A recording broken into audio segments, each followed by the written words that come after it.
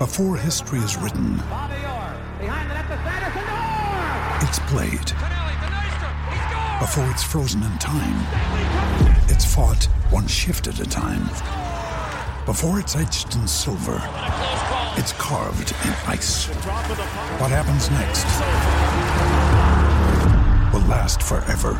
The Stanley Cup Final on ABC and ESPN Plus begins Saturday. Another day is here, and you're ready for it. What to wear? Check. Breakfast, lunch, and dinner? Check. Planning for what's next and how to save for it? That's where Bank of America can help. For your financial to-dos, Bank of America has experts ready to help get you closer to your goals. Get started at one of our local financial centers or 24/7 in our mobile banking app. Find a location near you at bankofamerica.com/talktous. What would you like the power to do?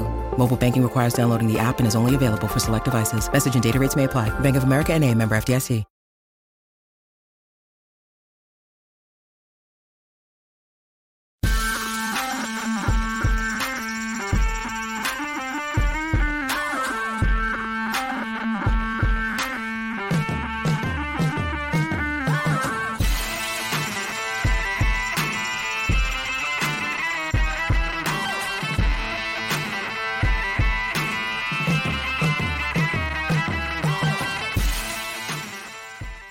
Up, RotoGrinders NFL Pick Six show, sponsored by Thrive. The Week 11, we're in the double digits on the back end. We've made it. Usual suspects, we got Rich Rebar, Sharp Football Analysis, John Dago, 4 for 4, Bet Spurts. By the way, we should mention, get it out there in the open. We're going to be back next week. Well, back, of course. Well, 2 times, right? We're doing a Thanksgiving slate. That's in the works, right, John? We're doing it. It's going to happen. That's our favorite slate. We get Jesper Horsted every single year on that slate. So yes, we'll be discussing the Thanksgiving. And then usually how it works is you kick it to Reeves and I about the Sunday slate. And sometimes we're ready for it. Sometimes we aren't. So yeah, it'll be fun. Yeah, we're going to be breaking down Lions tight ends like Mad Men. 150 lineups of Lions tight ends. That sounds like a lot of fun. How much Brock Wright is too much Brock Wright? We'll find out. James Mitchell, there you go. He's lurking as well too. Is it Buffalo? Who plays Detroit on next? Yeah, Buffalo. Yeah. Think they're going to be popular in the 3-game slate? And they were on it last year too. So, man, yeah. And best of all, last year, remember they played the very last game. If you went into that Saints game with the Bills onslaught, like that was the winner. Tacking on like Matt Breida, I believe, was the perfect complementary piece to Josh Allen in that game. Matt Breida, of course. Like, how would you not have Matt Breida? That was the D-Jacks had the touchdown. We were on it, man. The one year we don't get the Bears. Like the one year we don't get the Bears on Thanksgiving, the Bears are fun. That's the annual show as well, where I do like 5 shows because of my schedule that day, and ours is the last one. And I usually show up with a lot of alcohol in me. But this year, this year we're staying away from. I got a little too aggressive last year and had Maker's Mark next to me. We're gonna stick to like champagne or beer this year. We're gonna keep it a little calmer. Last year, you and I jumped on the ship chasing show afterwards, and you did not. Your stream kept going, but you were no longer present. I may have fallen off the chair. Yeah. Ronald in chat, by the way, what's up, those that watch us live on YouTube? Do appreciate y'all hanging out. Says you guys got me my biggest win last year on Thanksgiving. So there you go. Hey, listen, get that Christmas cash, Ron. Hopefully we run it back for you. That's my favorite slate. Plus PS5 is going to be in stock for Black Friday. We're ready. Yeah, that's right. We got to pay for this stuff. God of War's out. You got to get that God of War. I just started playing the first one the other day. It's kind of fun. Yeah, I just got into it. I'm like 7 years behind everything. It's all right. Giselle, by the way, in chat says, "I swear this John guy is everywhere." Yeah, there you go. Wait till Thanksgiving. He is. The Thanksgiving slates. I do record with a lot of friends around the industry. Yeah, I like talking football. I know sometimes it doesn't seem like it because I'm so tired, but I do love my job. It is a weird thing where like you catch yourself complaining, like, "Oh, I got 3 shows." Oh, like, you know what? Like, you know how good you have it. The common thing behind the scenes in Reeves and I world this time of year is to start your sentence off by saying, "I'm very grateful," and then it's usually followed by but I'm absolutely miserable, and it's getting dark at 4 p.m. Yeah. I mean, listen, it's still a job. Yeah, I'm happy. But I'm grateful that I won the movie bet last week. We're going to be talking about that later on. Lineup you had nice little Raiders Colt stack. That was nice. Yeah, it was pretty good. I had that lineup and some other stuff too. But we're going to be talking about that later on in the show. If you guys are not aware, myself, John, and Rich, producer Steve, we had a 4-man. The winner is going to force the other 3 to watch a movie of their choice. I have a whole bunch. We'll talk about it later on in the show, and I'm not sure how nice I want to be. And let's say Steve played Tony like a sharp. He's behind the scenes. You guys can't see Steve, but he's a sharp. You had Tony. We put up a lot of points in that tournament. Yeah, I had a lineup in FanDuel. Like you shared you crushed somewhere else. You put it in the wrong. You didn't put it in our contest. You put it in one where you actually win American dollars. yeah. It's a good week. Like I've talked before. This is where the last couple of years has been my hottest stretch. Like when we hit November, I don't know if it's because the information we've accrued makes us more accurate, or just like more people are like coming in like that from season long. I don't know if it's a combination of all the above, but hopefully we stay strong. And we'll talk about that contest in the movies at the end for everyone, not only to not be self-serving up front and think this show is only about that contest in the movie, but we don't have to end on tight ends, 1. Yeah. And 2, let's save the fun for the end. And that way, if people want to be a part of that, they can hear the movie, take the week like us to watch it, and come back and we talk about it at the end of next week's show. Yeah, and I just got a great suggestion from Ronald in chat. Phenomenal. Here, this is what I'm going to do. I'm going to give away a week free of RotoGrinders Premium. Not in chat, but if you guys are watching this on YouTube on the replay, most people watch us in the replay. In the comment section, give us movie suggestions we should give going forward. So just tell us that. And if I pick yours, I'm going to pick somebody at random. The most interesting, the most clever, the funniest, whatever. I'm going to pick somebody. Get yourself a 1 week free of RotoGrinders Premium. If you can leave your Twitter handle, that would be helpful. Some way I can contact you if you actually win. All right, John. Anything else as far as that? How did you do? Because myself and Rich. I don't want to get into me because I had a 200 on DK with Kenny Golladay. Oh, the worst. Like, you're supposed to be happy. It was a good lineup, but good Lord. If you would have played Nico Collins, how much money would you have won? Well, I could have played MBS. I could have played the dude for the Packers, who I did play. He was in my pool. Mm-hmm. I don't know what Collins did. I don't remember what he scored a touchdown, right? Yeah. I would have won some tournaments, I think. Yeah. I didn't want to go too into it. On FanDuel, I got the money back. I'm not having luck this year or I'm not building correctly this year in DraftKings just because, I understand the game. I know what I'm doing in leveraging off of the chalk. The chalk is a chalk for a reason. They're just great plays. And so here I am like a donkey trying to, get leverage off of these touchdowns. Waiting for failure. Away from, 6,500 Justin Fields. I understand what's happening. It's no big deal. I suck it up, and I know what I'm doing. Yeah, I was under the field on Fields, but, It hasn't been a good year for GPP Bro, for sure. No. And I am GPP Bro. It's not been a good year for me. But we're still alive. There's half the season left. I'm not worried at all.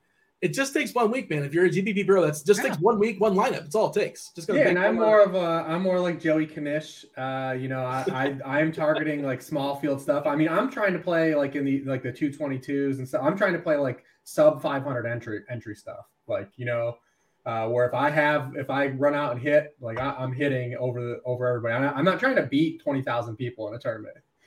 To be fair, I'm also in those 222, 500 with you on FanDuel single entries, but I also haven't had luck in those yet. So we'll get there. I'm not worried. I'll tell you what's been hot this year, if you guys haven't checked these out, is the quintuple ups, man. Those have been banging. Most people just throw cash game optimals into there. Mm-hmm.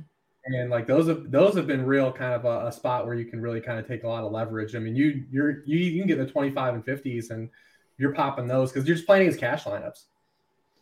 Just be a little bit different, right? Or you can do a 4v4 that projects 1 or 2 points less and nobody's on your guys and you're getting, you might get crushed, but if you're finished last, who cares? No, it doesn't matter. You just got to win 25% of those or whatever it is. If you guys first time here, if you're not aware, talk to main slate. I can't imagine if you're first time here, but it is welcome. Apologies for rambling for the first 10 minutes of the show. It's just kind of how it goes sometimes. We do not discuss Sunday night games or Monday night games.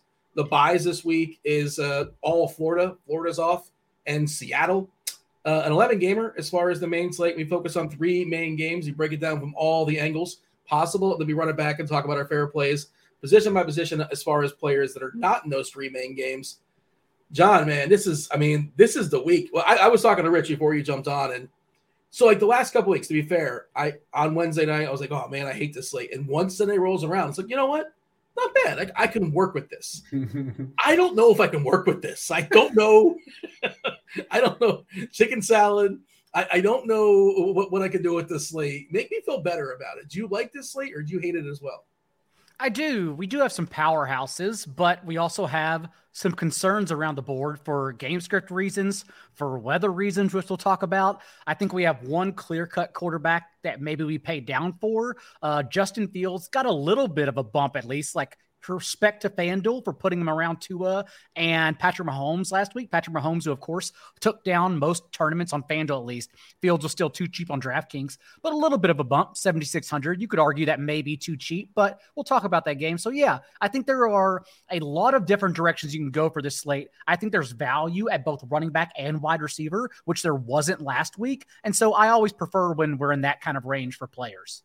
All right. And the salary is just getting out of hand, too. Like, we'll talk about it later on in the show, but you're not going to believe the players that are popping up in the optimals. I don't know if you've run up. Also, you got to think, too, the context of this slate. Obviously, this slate in particular, the guys that are off this week, you name the guys on bye. It's just a massive blow to the wide receiver position. Obviously, we lose both Dolphins because it's all combos. You lose Lockett and DK on Seattle. You lose both Tyreek and Waddle. We lose both Evans and Godwin. And you lose Christian Kirk, who's been a top 10 receiver. Cooper Kupp got hurt last week. Yeah. So, like, the top of those are like all guys that are like consistently ranked in the top 15 every week at wide receiver. And they're gone. Just poof, out of here. So, so this wide receiver, I mean, if you go to like industry rankings, I set my rankings today for the website. And man, it is gross. The names, like, because there's, I'm writing these players up based on expectations, and you're like, yeah, this guy, he's a wide receiver 3 in your lineup. You're setting like linear in a linear list, and you're like, holy shit, this dude's wide receiver 17 right now. Like, oh my god, like, just go look at any of the industry rankings and look at the names at the wide receiver position. So like, this slate's going to be particularly fun. What you do there? Do you just try to pay up for one of these hammers? Or are we just going to be throwing stuff at the wall? Because we know that the wide receiver position is inherently volatile anyways. Some of these guys that are going to be popular, like we'll talk about some of the guys like, the Paris Campbells, and, we'll see what ends up happening with like the Denvers and the Rams situations when we get there. But like, man, there are going to be some guys in some lineups this week that typically are like, you might be like, I might flex this guy in a season-long league. But like, yeah, that's where we are at wide receiver this week. All right. Without further ado, and this kind of speaks to the slate, although it's a pretty big boy total. Chicago at Atlanta. The total is 50.5. Atlanta's a 3-point favorite here, John. It's in a dome, so no elements. We love that this time of year on the turf as well. Big boy number, 2 running quarterbacks, one that's just running out of his mind. What's going on there in Chicago Fields. It's great to see the elevation, though. I'm happy to see him taking this big step forward. Unfortunately, he's really, really expensive now. Where do you want to start here, John, as far as Chicago and Atlanta? And I don't know what to do with Atlanta's backfield. I'll start with Chicago. Atlanta's has some interesting pieces too, but it's no secret what the Bears want to do. They're the first team in NFL history with at least 225 rushing yards in 5 consecutive games. Justin Fields in that time has set the NFL record for the most rushing yards for a quarterback in any 5-game span. But this is also a matchup where he can unlock his passing ceiling. Atlanta's secondary has benefited now in back-to-back games from playing that injured Chargers offense that I stacked like a donkey, and just 16 pass attempts against the Panthers last Thursday, who simply rode D'Onta Foreman for 31 carries and 130 yards. But it's not like they've suddenly become good. Like, go back beyond those 2 weeks. Let's stretch it to 4 games back. Week 5, Tom Brady just looked 350 yards and a touchdown when that Bucs offense was struggling. Jimmy Garoppolo had 290 and 2 touchdowns. Joe Burrow, remember, 480 and 3 scores. And PJ Walker in week 8, the first time they played the Falcons, 317 and a touchdown for 8.8 yards per attempt. And this Falcons secondary may be getting AJ Terrell back, but still banged up in other spots. So honestly, it's another week where we're just really talking about ownership and what we can do if we pay for Justin Fields. It's not like Justin Fields is a bad play yet again. How much do you think is a priority this week? I like other options. I'm also the person who went underweight on him when he was 6,500. So maybe Rich is the person to ask about that. Yeah, Rich, it's like a kind of this Martingale thing where if you keep fading him, eventually it's not going to work. But like you might be broken on the streets in a couple more weeks if you keep doing that.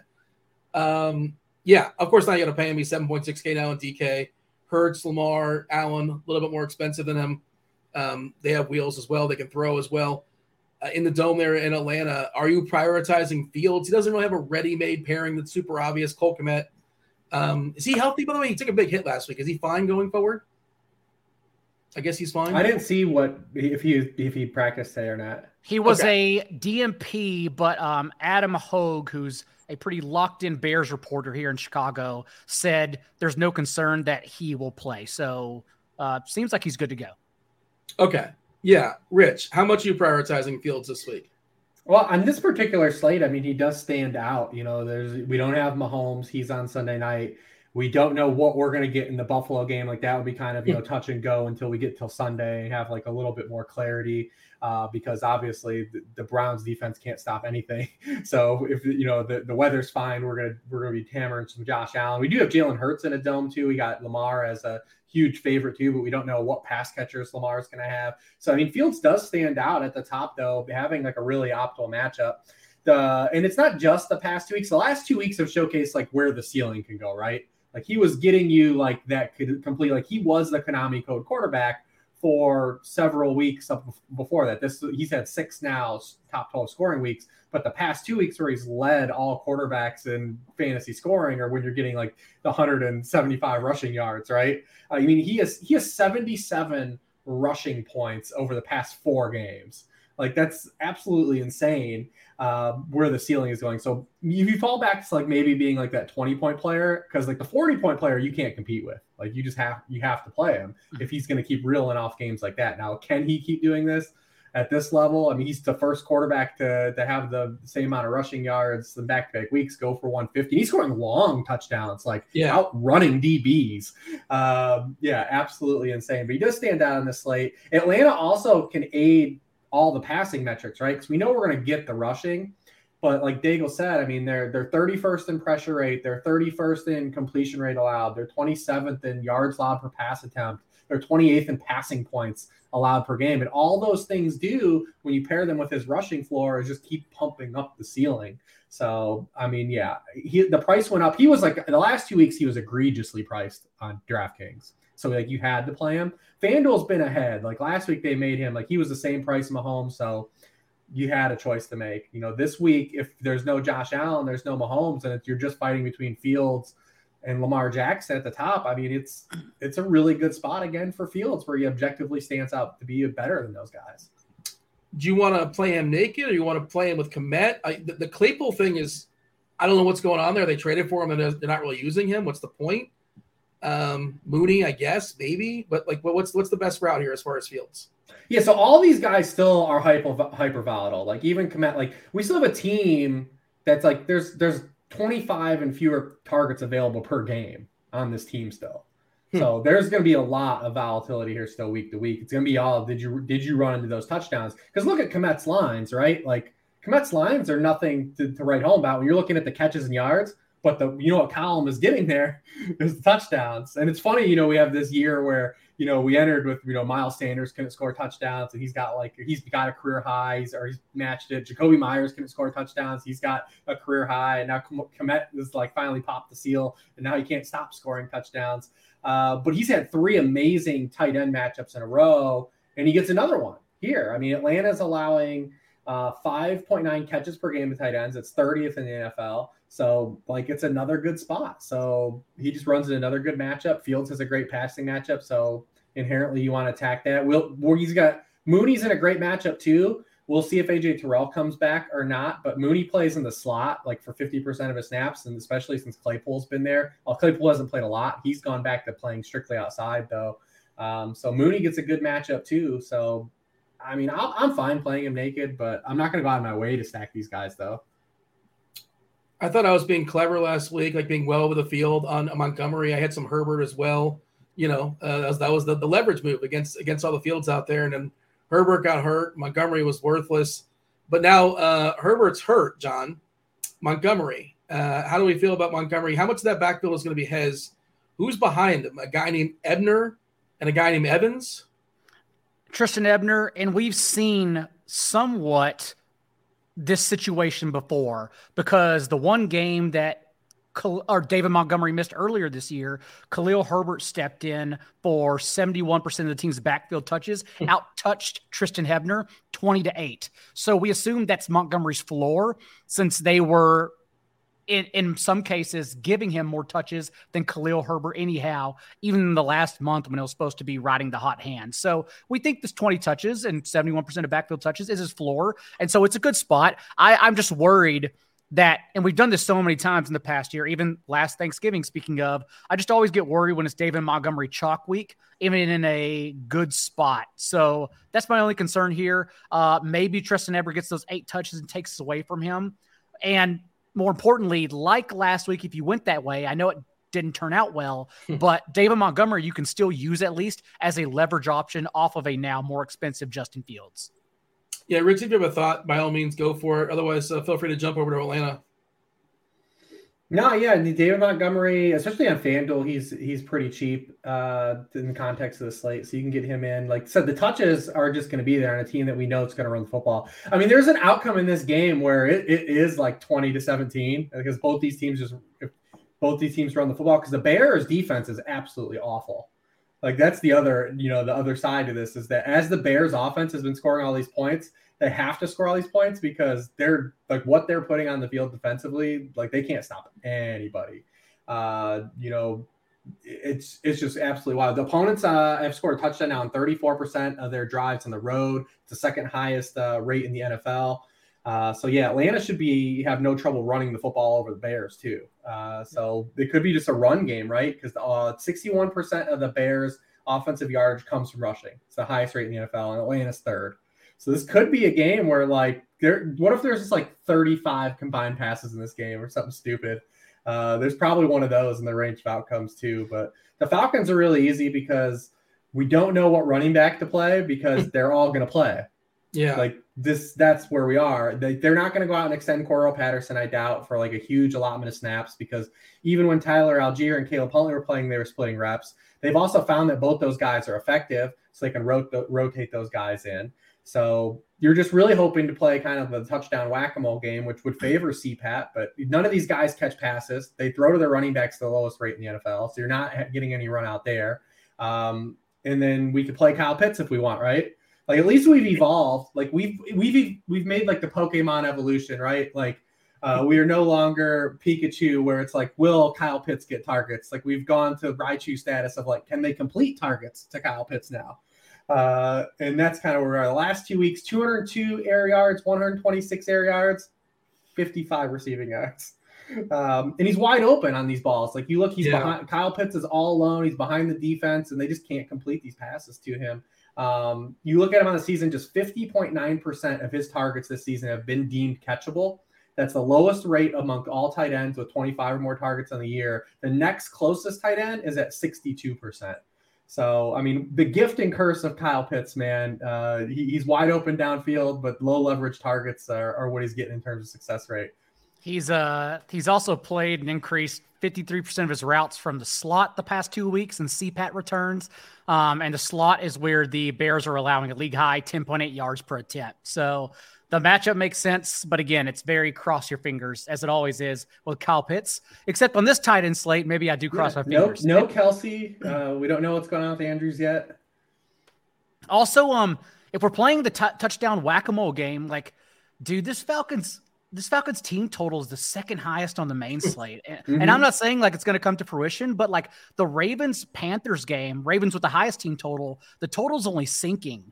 And so like the Falcons might actually close by Sunday as the highest team total of this entire slate. CPAT's only 6,700 on FanDuel. And we know how volatile it is, given that, 2 weeks ago, first game off injured reserve, led the team with 11 carries and 14 touches. Then the next week, short turnaround, gets only those 6 touches. Like I will suck it up for 6,700 on FanDuel and play the whack-a-mole game. By the way, to your point, Rich, as far as the pace and how slow this game may go, and be like a bunch of runs killing the clock, I always look at the Derek Carty's, the blitz game level factors. So the highest game as far as projected game plays, just to kind of get a scale, 140 plays projected for Dallas, Minnesota. This is the lowest game as far as projected plays, 123.2. Yeah. I mean, it certainly could be a stinker. Just a bunch of like 7-yard and 6-yard, 4-yard rushes. Yeah, as good as the Bears have been, like that structure of football for generating the amount of points they have, they scored 29 or more points in four straight games. And they've done it against 2 good defenses, 2 bad defenses. But like you've just got to be hyper efficient, right? And like running the football like at that level of efficiency is something we don't see often, like Daigle just highlighted. So I mean, there definitely is still some fragility here on this side, but here we are, man, chasing it. Does anybody want to endorse Mariota as a cheap quarterback option? You could guarantee me he wouldn't get benched in this game. I might play him, but I can't do it. I think you can stream him. You can stream him in season-long leagues, but like, what's the like real run out here that you're hoping to like gain from fantasy, right? Like, does he have a 30-point game in him? Because if you're playing fantasy football on DFS streets this year in the year of 2022, if you're not playing quarterbacks that can push 30 points, like, what are you even doing? I mean, the only counter to that is, this isn't the best quarterback week necessarily, especially if you assume, Buffalo gets squirrely as far as the weather. And for what it's worth, Vegas, 41.5 for a Buffalo game against a Cleveland defense, a 24.5 total. They're anticipating some sort of goofiness there, right? We'll see. Like, it got hammered once the weather came. Like everyone just bet it. What did it open at? Do you remember? I want to say 48. I'm not sure. Yeah, I can find it real fast. That's a big move. Is LaShawn McCoy playing this week in Buffalo? He's great. We need him. We need the snow tires of shading. It was 46.5 was the open. I can't be the first one to mention LaShawn McCoy, can I? Oh yeah, the snow tires. Oh, just amazing. He was an incredible snow. His snow, non-snow splits were spectacular. John, you got anything else as far as Atlanta's offense you want to get excited about? You want to throw out there as far as some stats, or shall we move on? Lots of cross your fingers, but trust me, that does not mean I'm not playing them. Yeah. I think that's kind of like the nature of the slate. It's a good way to sum it up. At least that's how I feel right now on a Wednesday night. Game 2, these teams are amazing. Detroit and the Giants, 46.5 is the total. Detroit, 3-point dog here. Detroit out of the dome here, Rich. I'm sure you've seen the dome, non-dome splits for them. They've been horrendous on the road. Giants, 3-point. Unless you play the Bears. Yeah, good point. Yeah, there you go. There's an exception to every rule. What about against the Giants? And also, is DeAndre Swift going to be allowed to play football at least to a greater degree this week, or just no? That's it. He plays his, 15, 20 plays, and that he's going to stand in the corner. He's healthy. He's not healthy. Do we know? Does it matter? It's very puzzling to try to figure out. He's healthy enough to dress and to come out and get some touches, but not really play at all. I mean, 19 snaps last week, 10 the week before. He hasn't had more than 10 touches in a game since week 1. But still finding a way to have efficient touches, right? Like he had a touchdown. He got tackled at the 1-yard line on another carry. So like still finding his way to efficient touches. Like doesn't it feel like it's just looming though? Like one of these weeks he's going to have like 18 touches and everyone's gonna be like, damn it. But I feel like a lot of people are going to be chasing that too. Like he's just to be the popular GPP Pro play, right? Like, because what if we run into those touches? Yeah, and it's real tough to try to grasp onto. This is a great matchup though for the Lions run game if you want to get in on it. I mean, the Giants are allowing the most yards per contact prior to contact per running back carry in the NFL. So you got a little bit of run out there. Looks like DJ Shark is going to come back this week. He was practicing today, so at least we won't have the Tom Kennedy experience that's been going on the past couple weeks. Maybe that thwarts everyone that's still playing Cleve Raymond. He was popping in optimals for like a couple weeks there because he's just been on the field getting exercise. But great spot for the Sun God again. And we saw last week, I mean, he had a great matchup again last week, delivered. He didn't get the touchdown, but he had another 11 targets. This is what we get with him. And then this is a great spot for him because we know the Giants blitz at the highest rate in the NFL, right? They blitz on 45% of passing plays. Wink has not met it down on when the other opponent's throwing the football or he's not sending an extra guy. Well, Amon-Ra St. Brown has been targeted on 40.3% of his routes against the blitz. He has a 44% team target share against the blitz. Wow. 44%. Like it's basically like one of every 2 blitzes. Like they're just throwing. He's hitting the hot. Like Amon-Ra's the hot. It's going out here. And then when you look at like the Giants this year, if you look at the game logs, like of what receivers have had the biggest games against them this year, it's all these pseudo slot guys because Amon-Ra is like a 50-50 slot guy.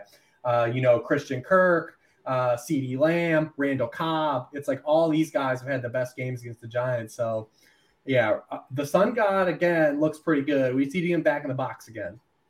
The past 2 games as well, he's accounted for 38% of Jared Goff's targets since TJ Hawkinson was traded. And more importantly, we're not going to play Jared Goff, on the road in this slate anyways. But like Jared Goff has thrown 3 touchdowns since TJ Hawkinson has been traded, and all 3 have gone to a different tight end. So like you can't even stack anyone with him except Amon-Ra St. Brown. So it actually like concerts all of Detroit's targets pretty easily. John, do we like anybody else in Detroit? Sure, you can play the running game like Rich was talking about. You can get some Swift, some Jamal. There's some, it's a little goofy what's going on there, inconclusive, as far as what's happening there in their backfield. But other receivers, okay, we're getting I'm sorry, who'd you say was coming back this week, Rich? Shark practice. Practiced, then they activate or opened his window, but they haven't like officially pulled him off. I don't think. But it looks like he's gonna play though. Regardless. It's probably like $6K on DK the way their pricing is. He's 4.2. I'm so bitter about it. He's 4.2. We can't dunk on DraftKings for the entire year of how lazy they've been at pricing and be mad when they finally price everybody up. Well, there's a happy median, That's true. Goldilocks is like you went too far, All right. John, is there anybody else you like in Detroit that's worth talking about? Honestly, no. I'm waiting to see how their backfield shakes out. Like Rich said, it's a good spot to maybe get ahead of DeAndre Swift. We never take Wednesdays into account too heavily, but Jamal Williams, a little DMP on Wednesday today with an illness. We'll see how that shakes out. Maybe that gives us a cause. Like we were playing Tony Pollard last week anyhow to be ahead of DeAndre Swift in this game, even if Jamal Williams is active. So something I'll be watching because I do want to be ahead of the DeAndre Swift boom. On the other side of the ball, though, what could go wrong if we're trying to save 2K with Daniel Jones instead of Justin Fields? But at the same time, the Lions have allowed a top 5 finish to opposing quarterbacks in 5 of 9 games this year and an overall QB1 finish on the week to Tua and Fields in 2 of their last 3 games. Most people want to logically play Saquon Barkley as a response to Detroit's front 7, permitting the 4th highest explosive run percentage this year and 5 yards per carry allowed to opposing running backs. But maybe the rushing yards just get soaked up by Daniel Jones because he is averaging 7.6 carries and 6.3 rushing points per game on the season. So I do think Daniel Jones is a pretty sneaky player that has a large ceiling here if we want to jam in instead. I think it was you that mentioned Slayton last week. Was that you, John? Yes. And Kenny Golladay made it much easier after he recorded his second drop in the first half because literally following the intermission, Darius Slayton came on the field in 2 wide sets, scored a 54-yard touchdown the next play. And this is the spot for him. Unfortunately, it's such an ugly wide receiver slate, even though I do have a lot of ugly plays I want, and we'll talk about those later, that Darius Slayton will probably get steamed a little bit, even on 5K on DraftKings. It's pretty cheap. Yeah, we're going to have a Darius Slayton chalk week, I think. I think so too, yeah. Slayton has led this team in yards per route run since he initially got worked into the rotation in week 4. He's been a top 36 wide receiver in 4 of his last 5 games. He's been a top 20 player in 2 of his last 3, and he has a 20.9% target share in his last 3 starts. So Slayton is admittedly an awesome play with Daniel Jones. Yeah, Isaiah Hodgins is a person, allegedly. He's the guy that replaced Kenny Golladay. He's still minimum 3K, but he's an exerciser, I assume, right, Rich? I mean, listen, I tweeted when Lawrence Cager got that touchdown on Sunday. Every week, someone for the Giants catches a pass that I had no idea was still in the NFL. Like, week 1, it was Richie James. Then it was Marcus Johnson in, week 3. Lawrence Cage. So if Isaiah Hodgins is going to catch a touchdown, sure. In the context of the Giants season, I'll believe it, The one thing you say, if Slayton does become chalk, as good as he's had more than 7 targets in any game. Mm-hmm. And he's had more than 6 targets just once. So that's what you're paying for. If you get a run out where he's not efficient, it's not like we're buying targets, right? Because you can play Paris Campbell at 4,300 and know, you might get double-digit targets, right? With Slayton, you're paying and you're getting these 6 to 8 targets. He hasn't even gotten to 8. What are you going to do with him? So there is a lot of fragility there still too. It's a great matchup and a good spot, and he's been getting there, but you are paying a premium for not a lot of targets. How much of a priority is Barkley? Dude, 35 carries last week. That's a lot. I mean, he's had 2 games where he's over 30 carries. The Giants are like in an actual hell fight for the postseason in Brian Daboll's first year. Like, they are using this dude up. Like, he's got 227 touches. He had 228 touches the past 2 years. Like, I mean, he's just going to keep getting the football. He's their entire offense. Because they have to keep using him, because if you watch the Giants, every single completed pass is on a Daniel Jones bootleg, and you can't do anything unless they're doing the run game. So I mean, just keep jamming him in. He's going to get the football just so many times against the bad defense. You got a home favorite. No, go ahead. No, I was going to say, my only concern, and maybe it's completely unwarranted, is that the only other time he had 30 touches this year, the following week against the Packers, that's when he handled just 67% of the team's backfield touches, and he had a season low in snaps. That's the only time. Okay, thank you. Okay, yeah, just wanted to check around. Yeah, he left the game in the London game. London, yes. Okay. That's when he had the shoulder stinger and left, and then came back and scored a touchdown. He took some dude's soul on like a pass. I forget it might have been Darnell Savage. I can't remember. Did you watch that one live Sunday morning, or did you watch like the condensed game? I have a Sunday chat with subscribers, and we watched it together as a family. Oh, okay. Oh, okay. Well, I answered start-sit questions for 2 hours. No. I don't feel bad for you anymore. You could have it. Giants 7-2. Man, good for them. And this is like another winnable game for them, right? Like, yeah, they should win it, I think. Why wouldn't they? Wow, who are these tight ends? Lawrence Cager? I've heard. He was a wide receiver. And remember, Tanner Hudson, who ended the show one week because it's 2022, ran a route on 80% of dropbacks 2 weeks ago. They returned from their bye. They just split him and Lawrence Cager in routes. Just let them mirror one another. Okay. I've heard of Hudson. I don't think I've heard of Cager. If I have, he's a former Jets receiver turned tight end. We got anything else in this game? We're moving on.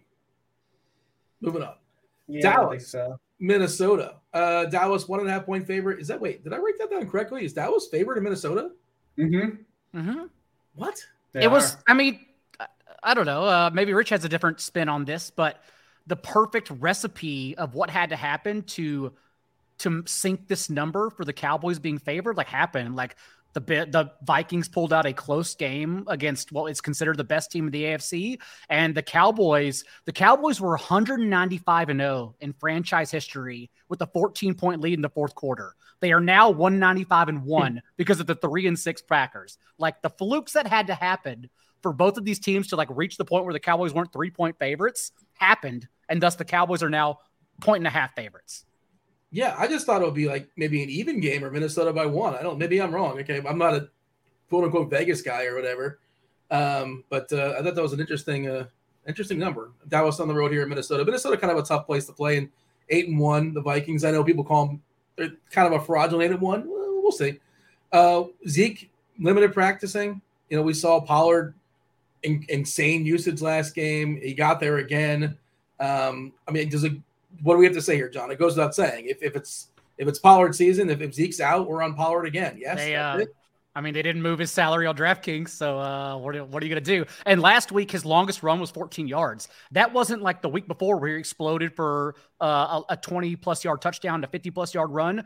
He grinded his way off on 72 snaps as a bell cow to over 100 yards. That's a big boy stat line.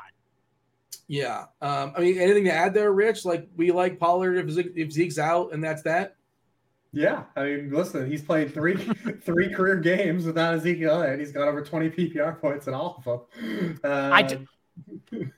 I do think Vikings offense is interesting here because the Cowboys are still the only defense creating pressure on 40% of dropbacks. And that's been Cousins' weakness when it gets there. He's ranks 34th in completion rate for 6.5 yards per attempt under pressure. But the last two offenses now around their bye to face the Cowboys have shown the blueprint to the rest of the league. Justin Fields, Dave Montgomery, and Khalil Herbert combined for 212 rushing yards. Only 60 of that was Justin Fields too. And Aaron Jones and A.J. Dillon combined for 200 yards and 5.4 yards per carry. The Packers ran for 144 yards on second down alone in that game, basically conceding on second and long, and it didn't matter at all because Dallas couldn't stop it, because running the ball also entails you tuck Micah Parsons away in the front seven, as opposed to allowing him being like a linebacker on the outside and covering your quarterback and creating pressure. The Vikings are top 6 in dropbacks per game and only calling 20 running back carries per week. But this is the week, honestly, to get Dalvin Cook going and DFS pivot from Justin Jefferson to Dalvin Cook, because the matchup is so great. You agree with that, Rich? If you're going to get one of these studs here in Minnesota, you start with Cook or you start with Jefferson? Yeah, Dalvin Cook's I played a lot of him last week, and the Dalvin Cook experience is a tough ride, I will say. He keeps getting there. But, I mean, you look at all of his metrics in terms of like success rate. He's just been a complete boomer bust runner. So you might have to live through 2.5 quarters where Dalvin Cook literally has like 17 rushing yards and just hope he pops like a 50-yarder. But that's been like his MO so far. So if you can live through it, just don't watch the games. Hopefully you just go to the box score and you see, oh yeah, Dalvin Cook had 160 yards. Cool. Also, if you're watching the game, you never know if it's Cook or Madison. They both have like single digits. They 2 and 4, yeah. Yeah, I don't know what you can't. You just don't. It's not very distinctly clear. I think we got a little bit of a higher floor than what's perceived too, though. And again, I say Dalvin Cook the better tournament play, since Justin Jefferson is always an awesome play. I know Rich has more on that as well, but remember, Dalvin Cook also suffered that shoulder injury in week 3. And so like in games around that injury, right, in weeks 1 and 2 and 3 games post-bye, he hasn't seen fewer than 5 targets in those 5 games. Mm-hmm. Whereas the 4 games he was injured, he totaled 5 targets in all. Also, this past week was the first time since week 1 he ran a route on over 70% of dropbacks. So I do think Dalvin Cook has this floor, but also a boom ceiling if they play their cards right and like call a game plan that can let them dominate Dallas. Rich, was that the best catch we've seen in our lifetime? The Justin Jefferson. You consider the situation as well. I suppose the Giants one too. David Tyree in the conversation, but the 4th and 18 last week. I thought Courtland Sutton had the best catch of the week, and like, oh man, that was one up pretty quickly. There was a lot of great catches last week. Sutton had Diggs in the same game. Diggs had an awesome catch. I mean, the Courtland Sutton one is crazy when you think about it from like the dynamics of it, like how he caught it like this. The science. Because when that balls, I was like, there's no way he caught that, right? Like I thought everyone called it incomplete, and I'm surprised you saw that, Dean. Was that on Red Zone? That was like in Denver territory. It was. They had to show they're contractually obligated to show Denver, and that was the only positive play they had the entire game. Yeah, how many Denver plays did you get to see last week, Dean? The less I get to see. That's good. There's the one pro. That's a huge pro for Red Zone, is you don't have to watch the Broncos. The Russ thing is, how many more years do they have for Russ? Like 8 years? Like 10 years? Oh my God. I mean, I don't want to say the guy's toast just yet, but oh man. They're the only offense averaging less than 15 points per game in the entire NFL. It's very bad. Most disappointing team this year, is it fair to say, is it Denver? Yeah. Rams coming off Super Bowl. I would say yeah. Because the Rams are like useless on offense. Their line is just putrid. Yeah. I would say Rams just because of the Super Bowl winner, but I think expectations, the Broncos are very much in that orbit. I got like everyone talks about their MVP tickets they have hidden away for Geno and whatnot, and they're not going to win. It's going to be Patrick Mahomes now. But I have Russ MVP tickets, and trust me, I'm literally hiding those away. Like I don't want to see them ever again. Geno can get comeback player of the year, right? I assume. He's the favorite. We talked about it a couple weeks ago. I think we might talk about it last week on the show. Did you mention Saquon Barkley? Yeah. Yeah, we mentioned Barkley because remember I was talking to Braden about it, and we were having a conversation because we were talking about because Geno really technically hasn't come back for anything except for his career is in the grave, and that's what he's going to get comeback player of the year for. But he's the favorite. I saw he's current favorite. D Staub in the chat also mentions the same thing I was going to say. I feel bad for George Pickens because he had a top 3 catch in NFL history earlier this year, but our civilization just forgets everything within 24 hours. Listen, these guys are just aliens now, man. Like, yeah, they're very good. Speaking of aliens, Martavis Bryant is going to be in the XFL. I don't know if you guys saw that. Remember him? Rich remembers Martavis Bryant, but there's no way he is going to watch the XFL. Douglas Bengals here makes me watch it.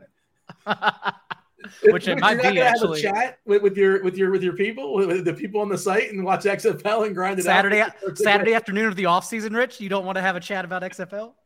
Negative. No. Hey, if there's DFS, the problem with all these football leagues is the same problem we're seeing at the NFL. Like, there's not 32 good quarterbacks, and football without good quarterback play is just so bad. It's a totally different sport, right? Like it's just so rough, and that's the problem with all these leagues. It's just that you can't find viable quarterback play, man. Well, like I don't watch a lot of college football these days, but I know back in the day when I would watch it, like the Big 12, no matter how these guys would never go on to do anything, but they would have shootouts like 40 to 50 based upon schemes and whatever. Like, can't you scheme it up and you still get high scoring shootouts in the XFL, like because the defense make the rules slanted for the offense? Is that not something we can do? You asked Daigle. Just Jason Garrett scheming those things up, Daigle. It's not pretty. Even though Bob Fisher's the coach of one of his teams. Bob Stoops of the Renegades was the best minor league football coach we've ever seen, and he does return to the XFL. So we may have some excitement here. I was outraged and I don't even care about the XFL, but seriously, you're trying to get people excited about a brand of football, and who thinks I know who's Jeff Fisher? Honestly, the worst football, dude. Remember last year, I don't even know what spring league we were talking about last year now, USFL. Remember, Shea Patterson was the first overall pick. And, Shea Patterson wasn't good in college, let alone, good for a developmental league. I was shocked when he was in. That's when you knew that league was going to tank, the moment that happened. The problem is all these viable quarterback teams that are backups. Think of Chase Daniel, right? And how much, why would he ever go play in a league like that? He's just printing money in the NFL, just being a backup. You would need that level of quarterback to go play in these, right? To be incredible. But they're getting the guys that are the practice squad guys. I don't even know. You said Shea Patterson. Who are these guys, man? PJ Walker. Yeah. How old do you think first round pick Martavis Bryant is XFL? I think it was the first round in the XFL. He's not 30 yet, right? He's exactly 30. Okay. Yeah, turns 31 in December. So as long as they don't allow Paxton Lynch back, because watching him command a Jeff Fisher offense in the USFL was the worst thing. Rich, Lance Lenore in the USFL had a 35% target share every week, and you couldn't play him because the targets were so bad. He was the worst DFS play. It was amazing. Yeah, so he was Kyle Pitts. He's Kyle Pitts. Yeah. Look at these Lance Lenore air yards. Buddy, if you want to talk about a field to attack, no one understands prayer yards in USFL DFS, so it was a good field to play. It had an edge. I'm pulling up some of the weird teams. I mean, the best player, one of the dudes that came out of it was Turpin, and he's the best guy in your league was a kick returner. And Turpin, to be fair though, may even make Tony Pollard expendable next year as a free agent, because Pollard's whole role was to return punts and kicks, and Turpin's awesome at that. He's a very good special teams player, which is pretty shocking because he's 5'1". I'm sidetracking the show, but I just Googled the teams in the XFL. I know isn't the Rock's associated with the XFL, right? Isn't he a part of the? So is this an homage to the Rock? I know the Brahma Bulls, the San Antonio Brahmas. That's a team. The Brahmas. Is that Brahma Bull homage? Is that what that is? Yeah. The only issue is that San Antonio. Oh man, it shouldn't represent the Rock. It's a rough city. Even though isn't that where our own head chopper lives though? I believe. Chopper, I believe, is in San Antonio. He's a Texas guy. Yeah, he's a big Houston. Oh, he's a fan of Houston, so I don't. Yeah, but I think he's in San Antonio now. I've been there for a couple of days. Last I recall, for a Super Bowl party that Dan Back should definitely bring back if you're listening. We were having cocktails in the rooftop bar of Nashville, and Head Chopper mentioned he lives in San Antonio. I'm sorry for giving away your location, Chopper, if you're listening. He wants to stay off the grid. He's not. I mean, he lives in San Antonio. He's off the grid. Don't worry. He's packing up as witness protection. Just to the spot.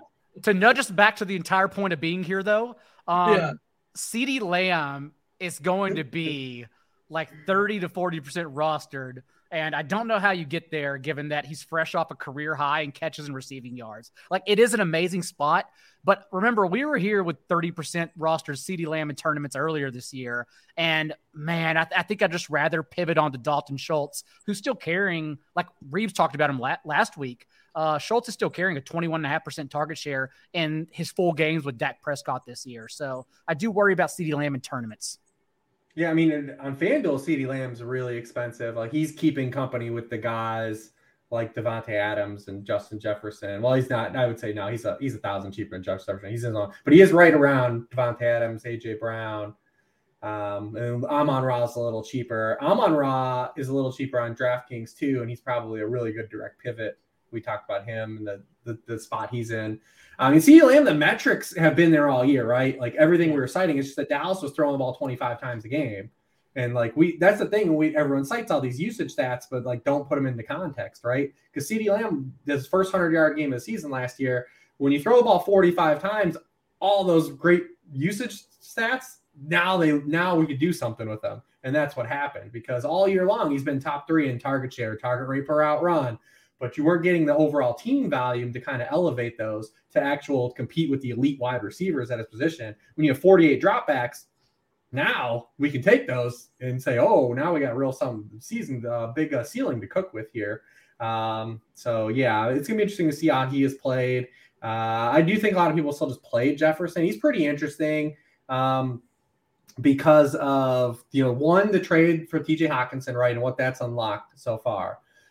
Through 2 games, all of Justin Jefferson's depth of target stuff has just gone completely nuts. And it could just be a 2-game sample, but remember, prior to acquiring TJ Hockenson, this team had the lowest deep ball percentage in the NFL outside of the New York Giants.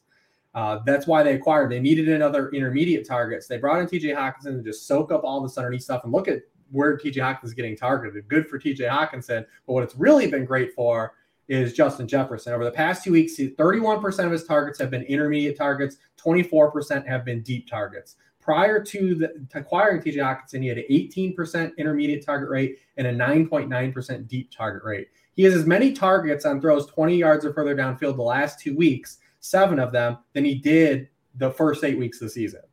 So now we're getting elite target share still from Justin Jefferson, but now we're getting like actual types of targets that are like rich in fantasy fat, and we're getting huge runouts. That's how you get 193 yards, instead of getting like where he was getting like the 10 for 104s, the 10 for 105s. Now he can turn into push 200 yards with those types of targets. Also, Cowboys #1 in the league in pressure rate. Justin Jefferson has 37% of the Vikings targets when Kirk Cousins is pressured, which is second among all wide receivers. So yeah, we can look at that and say, all right, well, who's the foxhole guy? It's going to, I'm just going to lob it up. You saw that's the play, right? On the catch. Yeah. Lob it up. Lob it up. He's down there somewhere and make a play. It is interesting though, the matchup. Dallas is really good against opposing wide receiver ones this year. They have faced Jamar Jefferson. They faced Mike Evans. Cooper Kupp did get them. AJ Brown scored a touchdown. They're not giving up a lot of big yards, these guys. These teams also played a year ago, and Justin Jefferson only had 21 yards in that game. So that's going to be fun to see like how that matchup goes. But we just did see Christian Watson score 3 touchdowns for the Cowboys. So. Yeah. By the way, shout out to the chat. Just a couple throwback names there been thrown out there. Ben DiNucci, speaking of the Cowboys. DiNucci. AJ McCarron, who I think the last we saw Brent Musburger was like slobbering over his girlfriend. That's the quarterback, right? Yes. I forgot about that. Oh, I forgot about that. Brent Musburger, who just survived those comments and now owns VSiN. Yes. Yeah, I think he's the Raiders play-by-play guy on the radio or something. I feel like that's what he does. Is that not correct? That sound right? That and president of Vegas Sports Insider. I believe that's the acronym of VSiN. Yeah. There you go. Goodness, I forgot all about that. He had a live orgasm on the championship game. He really did. He couldn't believe it. Like he's never seen a woman before. Oh no, he was ready to risk it all on live TV. Like he was. We got anything else here as far as Dallas? If that happened now, man, like, I mean, it would be everything. He'd be all over Twitter. Awfulannouncing.com, the headline. In this game, there's a lot. Isn't there a lot of stuff? We brought up Schultz. I don't Talked know. about Schultz, Pollard, Jefferson. I guess we did. Dak throwing downfield. I love Dalvin Cook, even though it was kind of scattershot. I do want to see how projected ownership shakes out because I do like both Jefferson and Cook. Right now I'm just projecting Jefferson to be significantly higher rostered than Cook. Yeah. So, and then I don't think, there is reason for everything we mentioned about Foxhole, Justin Jefferson, and Dalvin Cook healthy receiving. There is reason to tag along Kirk Cousins here, but maybe that's too much. I don't know, but I like this game a lot, actually. It's a late game, though. Like Kirk Cousins, notorious. I know, like night games, he's not good at. Ryan Reynolds here from Mint Mobile. With the price of just about everything going up during inflation, we thought we'd bring our prices down. So to help us, we brought in a reverse auctioneer, which is apparently a thing. Mint Mobile Unlimited Premium Wireless. How to get 30, 30, bit to get 30, bit to get 20, 20, 20, bit to get 20, 20, bit to get 15, 15, 15, 15, just $15 a month? Sold! Give it a try at mintmobile.com/switch. $45 up front for 3 months plus taxes and fees. Promo rate for new customers for limited time. Unlimited more than 40 gigabytes per month. Slows full terms at mintmobile.com. Now's the time to save 30% on wedding jewelry, only on BlueNile.com. Make sure your wedding ring is the one with your pick of diamond and lab-grown diamond bands, all hand-finished and graded for excellence. Or surprise her with something blue she'll love for life, like a stunning pair of sapphire earrings. Blue Nile's jewelry experts are available 24/7 to help, from fit questions to style advice. Right now, get up to 30% off at BlueNile.com. BlueNile.com. This is 4:25. It does get dark at 4 p.m. now, so that counts. You're under the lights by the time it hits 3:30. Do we have a Dak take? He's just sort of fine. Is that kind of where we're at? Like he's not something you definitely need. He's cheap enough, I guess. But like Rich was saying, he's throwing downfield more, but we've also only seen 2 healthy games from him. And he's still not, he does have 4.5 carries in back-to-back games. So he is adding a little more of a rushing floor, but even though the stacking is clear between Schultz and Lamb, that's where all the targets are going. I still don't think so for me. All right. Producer Steve, fire up those Thrive props. Do want to tell you guys about Thrive Fantasy, the sponsor of the show. Join in on the fantasy prop action this NFL season with Thrive Fantasy. Should note, by the way, obviously NFL podcast, you guys are going to want to hit the NFL props. We're going to be talking about one of their featured contests over there. There's 20 props. You got to pick 10 of them. You got to go 10-0 if you want to really win some money. I think it's $100,000 prize pool and 20 or 25 the first. That's what it was last week. I believe that is where it's at again this week. And just want to mention they have other sports as well too. NBA, MLB when that's in season, obviously all the sports, anything you can think of. Easy to play, no salary cap style contest that revolves around an over-under style player prop. Again, each prop has a fantasy score associated with that prop. The riskier the prop happens to be, the higher the fantasy score. You rack up the most points for your share of the prize pool, and we're going to give you a nice, sweet deposit bonus. Of course, we won't be telling you about it if we're not going to be hooking you up with a nice deposit bonus. Use the promo code GRINDERS, that's GRINDERS, when you sign up for a deposit bonus up to $250, as well as free tickets. How do those free tickets work? If you deposit up to $499 or $100 to $499, you get 2 free $20 contest tickets. If you deposit $500 or more, you get 6 free $20 contest tickets in addition to the $250 deposit bonus. All right. We do have up on screen all the props that we're looking at as far as this week. John, hopefully you've taken a peek and you have a side, you have a lean. We got to be ambitious. We want to get a fair bit of points as well. What do you like on the board? You get more points if Saquon Barkley goes over 91.5. Let's start there. Let's take the 110. We talked about all the reasons why he's pretty much the chalk on this slate, and we love him. You can run for 3 yards a carry and get there. Yeah, it's what an amazing 20-point bonus we get. It's like a free 20-point handicap. And then scroll down a hair. I think I saw. Rich, if you see something, point it out. Let's see. Gosh, Josh Jacobs, that's an aggressive number for even, but I do kind of like Jacobs this week too. Is Stafford going to complete 23.5 passes?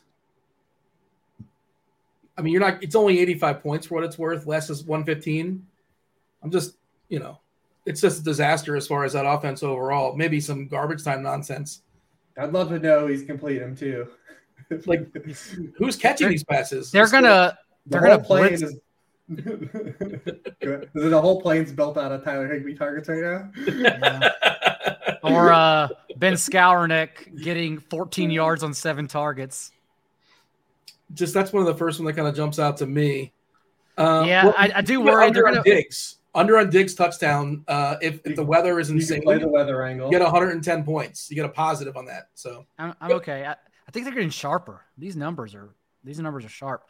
DJ Moore, we haven't seen his target share without Robbie Anderson and Christian McCaffrey from Baker Mayfield, but we still saw the throws from Baker Mayfield, and those are not accurate or good, Dean. So I worry about DJ Moore, maybe less, honestly, in this game.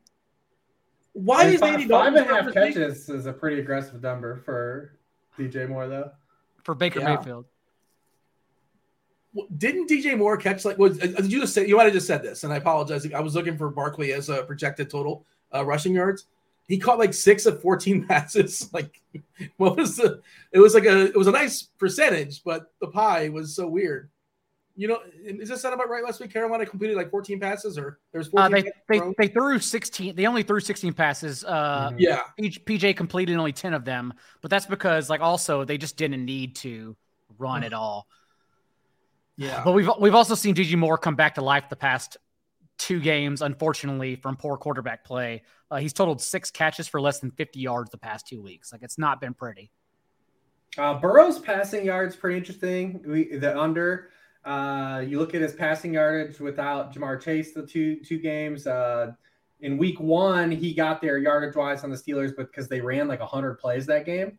But the Steelers really kind of one of those teams that they played too high, 60% of the snaps against Burrow, which has kind of been that the bugaboo all year. So that one might be a little bit interesting, especially with the injuries the Bengals have on defense. So maybe that one. Why is there even a Najee Harris prop? This goes to show you how down bad you are if you took Najee Harris in fantasy. We're 11 weeks in, and his rushing prop is 49.5. The Steelers had no carries of 20 yards going into last week's game, and then they had 4 against the Saints, which is both a detriment to the Saints defense and the Steelers offense. And Joe Burrow, TJ Watt back on the field. It's such a small sample. It's only 2 games, but now opposing quarterbacks are averaging 6.3 yards per attempt. They're averaging over 9 yards per attempt with TJ Watt off the field since week 2. He has made quite a big difference. Do we have, since you mentioned it, Rich, Harris 6'5" on DK, but Warren is 4'9" on DK, 5'7" on FanDuel. Do we expect an unseating to some extent here as far as he's getting just enough touches to impact Najee Harris, but not enough touches on his own. Yeah. You look at the past 2 weeks where he's right around 35% of the backfield touches his last 2 games. That's just not enough work. And I forgot what I was going to say. Go on. By the way, Barkley projected for 97 yards on a Wednesday night, according to Derek Hardy's The Blitz, for what it's worth. 6 short of Derrick Henry, who's, I don't know, what is Derrick Henry even playing? I'm not tomorrow. Even sure. Okay, there you go. I don't know who's playing Thursday. That game's supposed to be 20 degrees too. That's good fun. I was going to say on Najee Harris and Jaylen Warren, also Steelers' 3rd lowest team total. They're more than field goal dogs with the Bengals coming off a bye on the road. It tells you we're probably going to get a pretty pitiful output from the Steelers' offense this week. Rams Saints 38.5 total. We talked about Good Rams God, offense. that game. It's in a dome too. What if this was outdoors? Why is Dalton what are we looking at? They're we want to stick with that guy. What is Winston doing in practice that you're looking at Dalton that's our guy? I was surprised. I thought there was going to be an unseating here as well. The last 2 weeks, that offense has been, and they've scored a touchdown on 2 of 20 drives the past 2 weeks. Just they're completely toothless. Alvin Kamara looked like he was kind of back, right? For a stretch.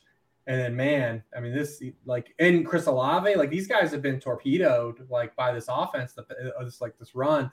I mean, even Olave, you look at like kind of his game log, and like, you know, we've been citing how good he's played, and there haven't been like a lot of spike ceiling weeks lately here for him either. So, I mean, we're dragging down the guys we care about, Andy. Like we need some production. I'd rather just have Jameis come into the hair on fire and we can just get like the goofy run out. But this game in particular, like this is slappers only, man. GoldenEye, this is rough. I don't know how we can get touchdowns in this game. So what you're saying is, Rich, you're not ready for Juwan Johnson chalk week on DraftKings at 3,100 is what you're saying. No, I mean, his routes fell all the way off. But here's the thing about Juwan Johnson, and I don't mind if anyone wants to chase touchdowns at tight end, because who the hell cares, right? You're going to play a touchdown or bust guy. But like, you have to put the context, like, so Juwan Johnson led the Saints in targets, right? How many weeks is he going to out target all of Chris Olave, Alvin Kamara, and Jarvis Landry? Like, how many of those games are there going to be over the course of an NFL season, right? I think we just got it. Saints are 3-7. Like, what's the point? I mean, I guess I know Winston's not a part of their future either. They're in the NFC South. They think they're live. I guess it's not over, right? No. Why do you think Mariota hasn't been benched yet? They can't bench him when they're competing. Otherwise, they absolutely would have sat his ass already. Is 5-6 leading that? Is that what's going on? The Bucks are 5-5. The Bucks, yeah. Somehow the Bucks, they beat all of they. Oh no, they lost to Carolina. I'm sorry, but they beat the Saints. They beat the Falcons. The fucking Bucks. 5-5. Dude, listen, the Bucks. This is all setting up. Like the Bucks are they're gonna like play the Giants in week 1 of the playoffs and be a favorite, like a road favorite. Yeah. Yeah. No, they won't be, because they'll probably host though. But they're gonna end up playing like the Giants. They're gonna probably play like a team like the Giants in week 1 of the divisional round. Week 1, buddy. The Bucks are making the Super Bowl because everyone sucks in the NFC. But I mean, that's where we are. Like the Bucks are gonna meander their way through the season, play one of these teams that like is like we don't really believe in, and like, you know, like what if the Bucks play like the Giants and then like in round 2 they play the Vikings? Like, yeah, that's realistic. That could happen. They'll be favoring both those games. Mm-hmm. Fox is rooting against the Bucks, right? Don't they have Brady? Wouldn't he like jump in the booth or do something for Fox if they get eliminated? Is that not a thing? When he retires, no guarantee he retires after this year, but they said when he retires or ever. Also like with Greg Olsen, because Greg Olsen's incredible. He jumped up the ranks really fast. Yeah, he's good. On one hand, I feel bad for Greg Olsen because it's not fair, because he is good at his job. And for Brady to just come in and usurp him on a higher team for Fox, that's not right. It's politics. At the same time, I have a personal vendetta against his cadence. He sounds like a teacher. He sounds like a nature documentary. Someone who speaks on them, where he like gets really whispering and he details incredibly about like the cornerback sneaking up. I don't like it. It creeps me out. That's my only complaint about Greg Olsen. I just don't understand. Like, again, like, get your money. Good job. They paid Brady $375 million for 10 years. And like, does this conversation take place in any household? Hey, do you want to watch like Bears Bucks? No. You know, Tom Brady's announcing it. Oh yeah, I'm going to watch it now. Like, well, they saw Drew Brees try and speak for a year and said, okay, do something about this immediately. I got to ask you guys though about this Rams Saints game. Because, you know, when I'm doing the write-ups in the game and stuff, and I'm looking at these players and stuff, and I'm like, you know what? Like, you know, what is Allen Robinson's price in DFS this week? Dude, he is 5'6" on DraftKings, and he's 6'6" on FanDuel. What the hell? Outrageous. He's more expensive. Look at on DraftKings, he's more expensive than Jacoby Myers, Adam Thielen, Darnell Mooney. You know, all these, like, he's 600 more than Darius Slayton, who Dale brought up. Like, how? Like, we've discussed how, because DraftKings has flannel special Rainmakers packs coming out for the holidays, $200 a pack. Rich, they're more worried about that than Allen Robinson's price, for sure. But how is he priced up on both sides? Like, did they just like set Allen Robinson's price in week 1 and like just no one's ever adjusted for the season that's happened so far? No one's played him, so they just left him untouched. The algorithm didn't see him. Yeah, I mean, he's more than Myers on FanDuel. He's more than Devontae Smith on FanDuel. Like, man, wow. All right, we should run it back and give our favorite plays position by position. Do check out Thrive Fantasy. Grinders, Grinders. Again, sign up, deposit bonus up to $250, as well as those tickets we talked about. Grinders, Grinders. John, some quarterbacks we've yet to discuss that are jumping off the page you want to play this week. What do you got? Go to Rich. We've talked about literally my quarterback pool. Unless Rich is going to convince me into Jalen Hurts, no. We've literally talked about who I'm going to play. Rich? I mean, I think Jalen Hurts is gonna. Feels like nobody wants to play him, right? Like I feel like he has no buzz at that price point, like for the content, and all he's done is consistently get there for fantasy, like the entire year. And we got the Eagles coming off of a loss, like they had to come up a little bit, and against the Colts, like the Colts had this magical, like dude, Jim Irsay was throwing a party. Like he was some kind of genius. Like, dude, if they never played Sam Ehlinger, they'd probably have at least one more win. Like they probably beat the Commanders for sure with Matt Ryan in that game. And like you're the one that sabotaged this thing. What was that score, by the way? They didn't announce until warm-ups. They announced like the last second. I don't like this, especially going from the NBA world. I don't. That's bad enough. But I didn't even know until the game was going on that Matt Ryan was in the game. Like I was like, oh. Shit, Matt Ryan's in. Let's not normalize that. I know it was Matt Ryan, so who cares? But I don't want that normalized going forward. We got to get rid of that. Luckily, we weren't playing any of them, but yeah. But you never have like situations like that very often in the NFL where they can even pull something like that with the quarterback position.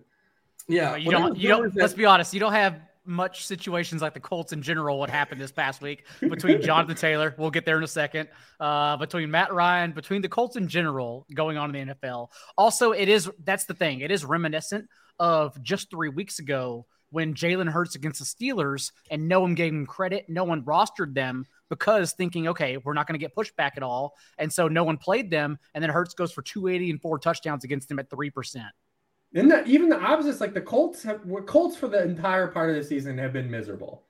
Up until last week, they led for 6 offensive snaps in the second half. And up until last week, the Eagles never trailed for a snap in the second half. And like, this could be a stomping, man. And you get him in a dome. You get a mobile quarterback in a dome. Yeah, you get a concerted target share because we're not worried about Jack Stoll stealing. We remove a guy, so we remove a guy from the equation. It already only went to 3 players. Okay. I was going to ask. Rich did talk me into it actually. Stoll, Jackson, and Calcaterra. Any of these guys worth noting? So Jack Stoll came in for Dallas Goedert in week 4 whenever Goddard was injured and ran a route on 37% of dropbacks over Grant Calcaterra, but that was Calcaterra's first game back from injury as well. And so I believe he profiles as the more receiving tight end. Yeah. At the same time, it's probably going to be a timeshare in my opinion. Mm-hmm. So yeah, none of those guys are doing what Goddard did. Yeah. So. And Goddard was already a guy. Or 2.5. That's why I was asking. We couldn't even find targets for Goddard. Goddard cleared 6 targets twice. So Hurts, AJB, Jalen Hurts, and Devonta Smith, and you run it back with Jonathan Taylor or Paris Campbell. Okay, we may be cooking with gas. Smith was going to be a guy I was going to bring up because Indy plays zone coverage at the 6th highest rate in the NFL. They play cover 3 at the 2nd highest rate in the NFL because their guy Gus Bradley never met a down he didn't want to run cover 3 on. Against zone coverage, Devonta Smith is actually out targeting AJ Brown. He's got 25% team target share. And it goes up to 26% against cover 3 zone looks. So I do like some Devonta Smith this week too as well. And he is cheaper than Allen Robinson. The overreaction in Allen Robinson's pretty outrageous. Let's talk about running backs. The running backs we've not talked about just yet, Rich. Who are you liking this week as far as running backs? Our projections seem to really like Joe Mixon. For what it's worth. The guy that just had 5 touchdowns, the projections like him, Dean? Well, I mean, our projections generally don't assume because you had 5 touchdowns last week, you're going to get 5 again this week. Well, expected point models have listen. Yeah. He still didn't even get all his expected point regression out of the way. He's still like 26 points below for the season in expected points scored. He's annoyingly tied with T. Higgins now the past 2 games too without Jamar Chase. Annoyingly, because I'm probably not going to play him in the slate, and I'm going to piss myself off. I mean, you can play him. I think he's a lot better play on DraftKings than he is FanDuel. where I think he's 9K on FanDuel, and I think he's 7.4 on Yes. DraftKings. Yeah, that's a lot more palatable, I believe, than to pay up for 9. Like, if I'm already paying 9, I might as well find that 700 to get the Saquon, because we have a larger sample this season of Joe Mixon not being able to run the football well than the sample that we saw as a huge home favorite against Carolina, right? Yeah. So, I mean, for 9K, I think if you're going to play in some tournaments, it's fine. But I don't think he's like a guy you have to jam in over there. DraftKings, because the one cool thing about Mixon, when you incorporate DraftKings, is he's about to blow past his career highs in targets and catches. Like, he's already there. He has 50 targets, 38 catches. His career highs are 55 targets and 43 catches. Might get there this week. So you are getting that catch bonus. And then with Jamar Chase being out, he's getting involved in the passing game. Besides Mixon, who else do you want to talk about as far as running backs? I mean, we didn't talk about, like, Kamara's kind of interesting just because if you think the Rams really just have no fight, right? Like, how do the Rams score points? Like, it could just be a high touch game, right? Like we saw from James Conner. Like, James Conner wasn't particularly good in that game against the Rams last week, but he just kept getting the football. Mm-hmm. And that's kind of what you're hoping for, I guess, if you're looking at Kamara at this game at home. I think you can keep playing Ramondre Stevenson. I'll let Daigle talk about Nick Chubb. And then both Washington guys, I think, you're not going to be able to play these guys in cash because of the split, but this is a team that ran the ball over 40 times last week. They're probably in a spot where if they want to do that again, sure. We just target Houston every week, right? And if J.D. McKissick's going to play, we know we have basically this even 50-50 split. And both guys got goal line carries, so you can kind of pick your poison here of playing these guys. But I do think both Washington guys are interesting tournament plays too at their price points. You got a preference, John, as far as Gibson versus Robinson? Gibson 5.6 on DK, Robinson 5.3. I lean Robinson, but more on FanDuel just because we're getting those touchdowns, 39 carries the past 2 games. And like Reeb said, 6 different running backs have scored at least 23 fantasy points against Texans this year. So they will, even though Gibson was tackled inside the 5 this past game, most likely they lean on Robinson in that area of the field. So I think sneaking Robinson in is a great choice. If we play Jalen Hurts, maybe if we don't, because there is a chance, like Reeb said, the Colts just get the shit kicked out of them. But like this Eagles rushing yard stat without Jordan Davis is probably going to catch on and get him steamed, Jonathan Taylor, by the time we kick off on Sunday. So we'll see, since it is volatile. But in Philadelphia's last 4 games, Ezekiel Elliott rushed for a season high, 81 yards. Jalen Warren and Najee Harris combined for 6 yards per carry.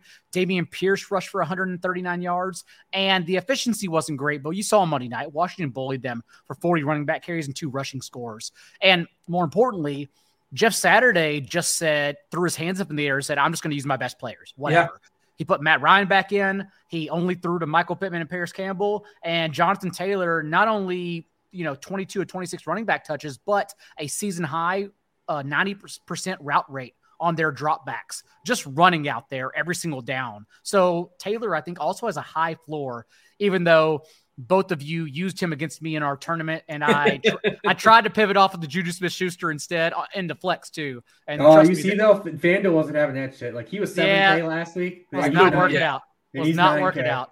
I was hoping for 2 touchdowns, and that did not work out. Anyways, though, Jonathan Taylor on DraftKings, I think, has a higher floor than perceived.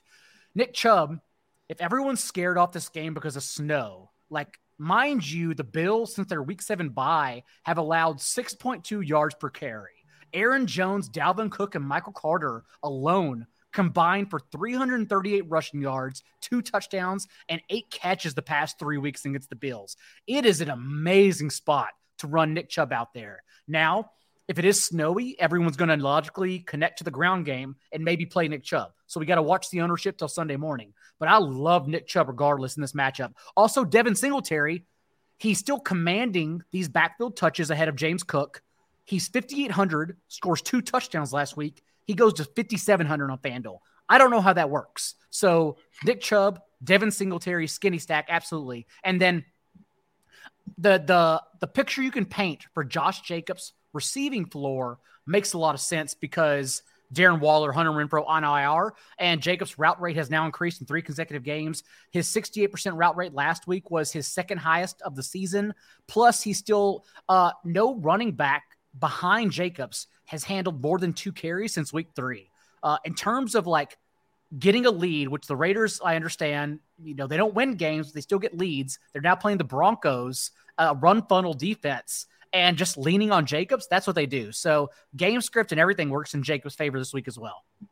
Loser gets relegated. Who says no? Like, we got to relegate the loser in that game, right? Broncos, Raiders. I mean, they are the Raiders are at least taking up a lot of money. They got a lot of the NFL cap soaked up in this shitty team right now. Kicked off the island. Also remember, Jordan Davis splits. They were in the worksheet 3 weeks ago. So all those. Cool nice. Okay, I didn't know that. Good for you. So you can read the worksheet for free this week too. But 3 weeks ago they were highlighted when he was originally injured. Now he's like the talk of all the splits. 3 games too late. There you go. You're on top of it there, Rich. Receivers. What do you got from Rich? This is going to be, like I said, we ran down the guys out this week, right? Like you're going to see some funky wide receiver plays this week for sure. Not just in season longs, but in DFS. I don't know what happens with the Denver wide receivers. We'll see. Hopefully maybe one day we'll get the Kendall Hinton, tour again. I would love to see retribution for Kendall Hinton. He was the quarterback, right? That was the quarterback for 1 week. And like, go back to that spot. Like, people like dog on that game. Like, I remember it had a tweet and like, people, you didn't watch the Kendall Hinton game. It was the worst quarterback game ever happened. Like, imagine if you're Kendall Hinton, right? Put into this spot. The dude he's converted college quarterback, Wildcat quarterback that is trying to cut his teeth in the NFL, trying to make a position change as wide receiver. The team gets COVID during the week. They bring him up from the practice squad and say, you have to quarterback an NFL game. And like, people like think he's like some kind of joke. Like, imagine you being put in that spot. Like, any player being in a spot. Like, he was in the worst possible situation he could. Like, he deserves almost a medal for what he has to come out and do in football stance. Like, it's an impossible situation. And he's like a punching bag for it. It's hard enough this time of year to keep everything straight, given that dark early, clicks go down, because people are losing their fantasy leagues. So season-long clicks and views go down. No big deal, even though all of us are still in the betting and DFS street, so everything stays the same. It's hard enough, though. But the pandemic year, man, it still gives me PTSD when we mention that, because I remember I was at a poker table and my fantasy life notifications went nuts. And you look down and it says Melvin Gordon starting at quarterback. Kendall Hinton wasn't even announced as a starter yet. They just said, we're going to play Melvin Gordon quarterback, which tells you they're going to run 40 times. And I think I about had a mental breakdown, because then you got to update everything. And it's a late Saturday night. You're on wine as well. And it was a disaster. And good for Kendall Hinton. I do recall saying bench him because there's no way he actually throws the ball. To be fair, I think he went 1 of 9 in that game, right, Rich? I can't remember. It was rough, but but people. It wasn't his fault though. It was not his fault. Yeah, he was like a joke to like practice squad guy. The dude is in this like a no-win situation, man. Yeah, it's like asking an accountant to be a line cook. Yeah, it was just it was insane, man. And I hope he does get a chance to get retribution. He did miss practice today though, so it looks like we won't get to see him. But the Raiders, the slot thing with the Raiders has been real, man. We saw it again at Paris Hilton last week, so hopefully we do get him back. But DraftKings, Dean, still is cheap on a few guys. I know you wanted some cheap guys. Yeah. Terry McLaurin is 5'9". On DraftKings. Ludicrous pricing. And he did play on Monday night, so he was grandfathered in. But over the past 4 weeks, 32% team target share, 4th among all wide receivers. 56% share of team air yards. That's 1st among all wide receivers. He's been targeted on 27% of his routes. That's 6th. He's played really good defenses over that span too. He's going against Houston Texans. Not so good of a defense. They're allowing a league high 9.7 yards per target to opposing wide receivers and 15.1 yards per catch. They just don't face a lot of targets because everyone's running down their throat in the second half. Nico Collins in that same game, Dean, only went up 100. In the 6 full games that he and Brandon Cooks have played, he has 321 receiving yards to 272 for Brandon Cooks. He has more receiving yards than him in 5 straight games that they've played together, and their target per route rate is almost identical. And then Paris Campbell on DraftKings is 4,300. Matchup not so good, but target shares in his last 3 games at Matt Ryan, 19.6%, 29.3%, 33.3%. 45% of the receptions the Eagles have allowed to opposing wide receivers have come from the slot. That's the 5th highest rate. He is only a DraftKings only play because he's getting no yards per target and no yards per catch. He just needs a lot of targets to get there. But those guys are cheap on DraftKings, Dean. You can fit those guys in some lineups. You'll be happy to know that Kendall Hinton hit my threshold of an optimals on a Wednesday night. He's hit 55%. I maxed out at 55%. Ben Skararnik is at 39%. And I don't know how this happened. Wednesday night, it's not perfect. But Jahan Dotson is popular? That can't be right, can it? Don't do it. Do not do it. He was all ready before he returned from injury because I get these season-long questions. Like, he scored 3 touchdowns and 3 end zone targets. He was literally living on touchdowns. He did nothing else. And now we have, like Rich said, Taylor Heineke or Terry McLaurin's target share has increased in 4 consecutive games, 4 consecutive season-high marks from Taylor Heineke. Don't do it. Jahan Dotson's not your guy. I heard this too. Robin Chat said he said Paris Hilton and not Paris Campbell. I thought I heard that too. And I'm like, did he say Paris Hilton? He did, but we're in week 11. Let it happen. What do you got, John? Kendall Hinton, Paris Hilton.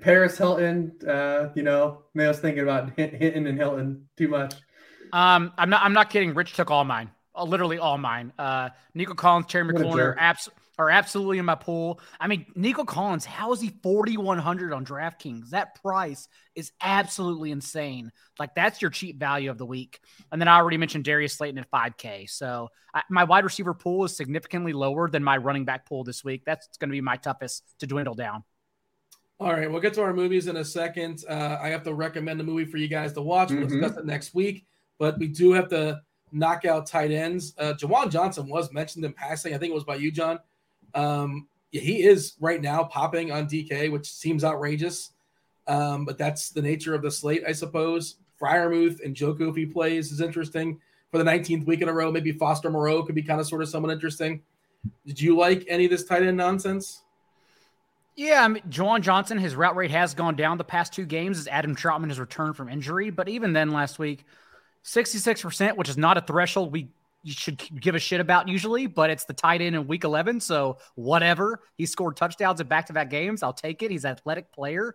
And then let's wait on Corey Davis's injury since we've seen Tyler Conklin basically be an every down tight end. A route on over 80% of dropbacks the last 3 weeks over CJ Uzomah as well. And Corey Davis was injured. So Davis didn't practice on Wednesday. If he's still out, I think the fallout really is Garrett Wilson still leading in targets and Tyler Conklin leading like this tight ends room significantly in routes run. I believe the last time they played the Patriots just a couple of weeks ago, both these players were in winning lineups and the slant and millie maker on DraftKings too, because they were so cheap. So yeah, I think it's a clever fallout to watch for. Rich, tight ends?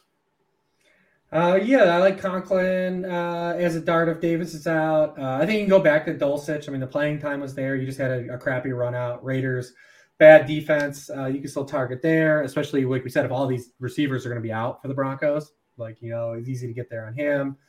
We don't know what we'll see. What happens at Mandrews? We'll see if Mandrews plays. Obviously, if he doesn't, Isaiah Likely will be really popular. Higbee doesn't have a good matchup, but he's only 4K on DraftKings, and he has 16 more targets than any other player on the Rams outside of Cooper Kupp. So, why hunt for the guys like these other? Why play whack-a-mole with these guys? They haven't been good. Like Stafford's already throwing a bunch to this guy, right? And he's 4K. The matchup ain't good, but 4,000 is doable. Pat Freiermuth's got to get there eventually, right? I mean, we keep bringing him up. Dude, he's right there on FanDuel too, or on DraftKings, he's right behind Cole Kmet. It makes so much sense. And we haven't seen the jailbreak game from Kenny Pickett. At one of these games, Kenny Pickett's going to have to throw a ton. They're not going to be able to pull off 32 running back carries and 8 scrambles again. And that's the case without Chase Claypool. What happens is target share. So Pat Freiermuth is a pretty awesome play.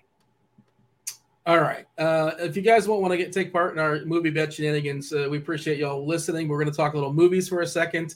I wasn't really sure how kind I should be or how nice I should be or how mean I should be.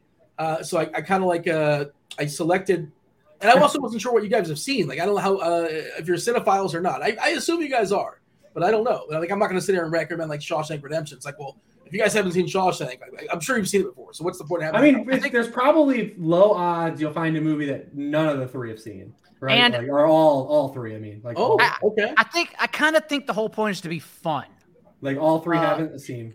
Whatever your definition of fun is, like whether it's Cobra or something like shitty action movie, which I love shitty action movies. I think that's the whole point, but it's up to you. I'm setting the precedent. I feel like I should be mostly nice because eventually I'm going to lose one of these. Like for sure, it's going to come back and haunt me. I don't want to watch anything good. I'll say that. Oh, okay, that's weird.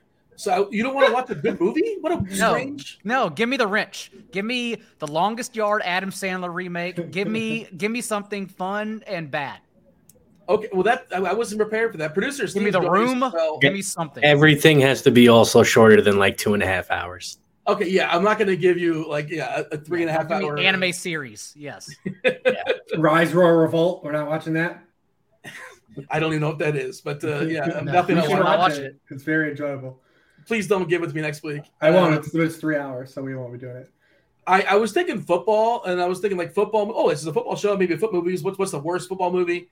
And then I was thinking like we could talk about the greatest athlete of our generation. You know, Air Bud. 5 different sports. Of course, golden receiver. 7th inning fetch. That's the baseball one. A World Pup for soccer. World Cup's around the corner. He's a great volleyball player as well. Spikes back. But then the Kevin James football movie with Sean Payton, I thought would be kind of fun. Now we're talking. That seems like Daniel's watched it already. I think it came up on this podcast. I have watched it. It's not good, but I'll rewatch it and take notes. If you've seen it before, I don't want to. Yeah, okay. So we'll put that in the back pocket right now. But it would be worth it to make Rich watch it. So I think that'd be fun. I think Daigle talked about Sean Payton's hairpiece at one point on the show.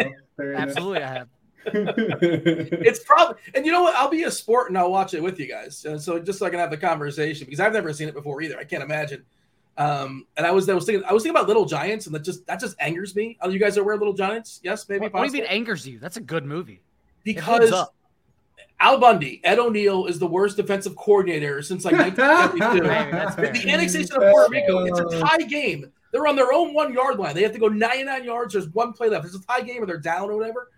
Ed O'Neill decides to blitz, and he bites on the fake. Like, put all your guys on the 50-yard line. What are we doing? Is there That's a big brother move. That's what big brothers do.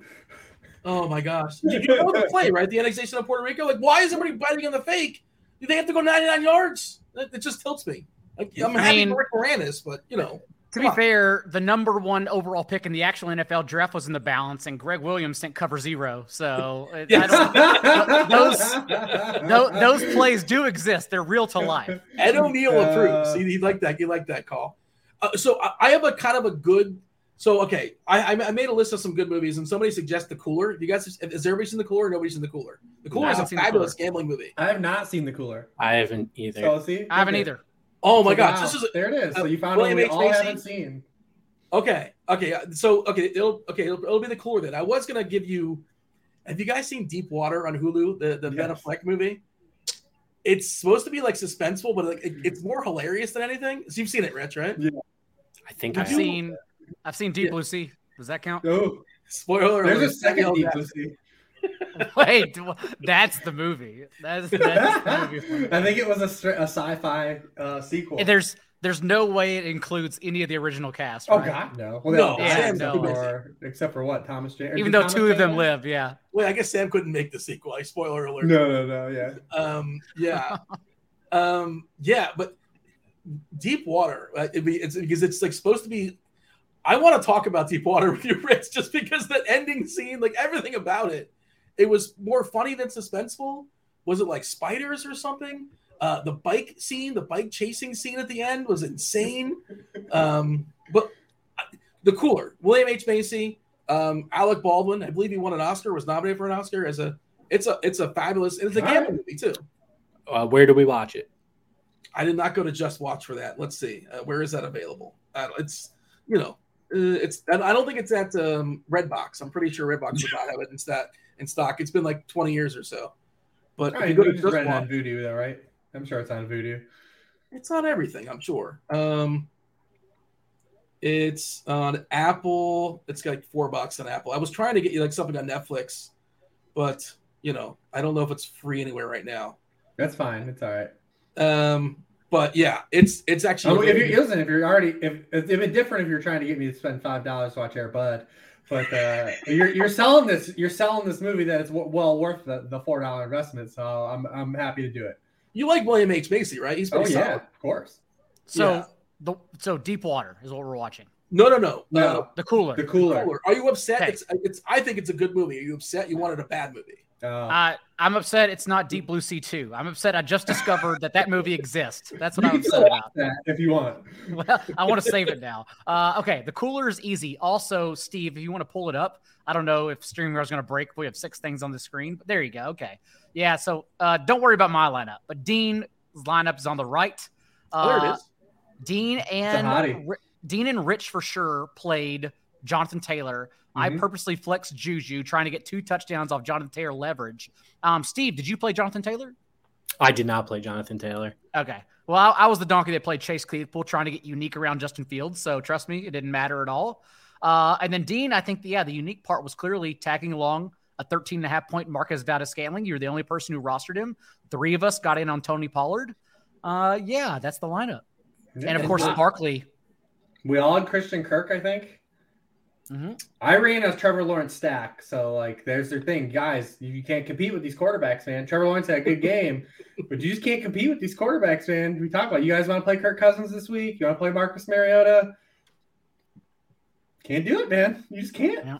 What'd you put up, Rich? Your big lineup on FanDuel, 185 or so? In that area, it was Mahomes' team. The best lineup was the Mahomes team. He outscored me. He was second. All right. I look forward to getting your recommendation or your review of The Cooler. We'll talk about it next week. And again, I mentioned if somebody, tell us what you think of The Cooler, and not the chat. No, when you're watching on the replay on YouTube, and best response, or tell us the movie that you think that we should recommend next week for the losers. And I'll pick somebody, give them a 1 week free of RotoGrinders Premium. If you've lasted this long in this podcast, we do appreciate it. We also will be back early next week for Thanksgiving, talking the Thanksgiving slate. So that'll be fun. That'll be a good time for sure. John, as always, tell the people, the 7 people that still don't know where to find you. They know where to find you, but just in case, where do they find you on the interwebs? As Jessel said at the top of the show, this John guy is everywhere. 4for4.com, waiver wire column if you're still in those regular season streets. I will also have playoff-only content if you still want to subscribe for 50% off. There's still half a season less, and playoff content for FFPC, Underdog, everything else. I'll definitely be handling on top of DFS. Short slates are usually my best, which is why I'm very, very excited about Thanksgiving. Hopefully to create a cash pool, a little bankroll here this week to get ready to hammer Thanksgiving slate. Rich? You see it there at Lord Reeves on Twitter. I don't have to hawk anything this week because everything on the site is free this week. Worksheet's free. All of Warren's picks are free. Everything's free at Sharp Football. Sweet. All right. We do appreciate y'all staying with us for the hour and 30 minutes or so. It was a long pod. Hopefully y'all enjoyed it. The NFL Pick 6 Week 11 show is in the books. On behalf of RotoGrinders, on behalf of John and Rich and producer Steve, Paris Hilton, Ben DiNucci, Brent Musburger, and Skowronek, 14 yards, and Thrive. We do appreciate it. Hope that y'all win some money this week. Good luck. We're out of here. Holler.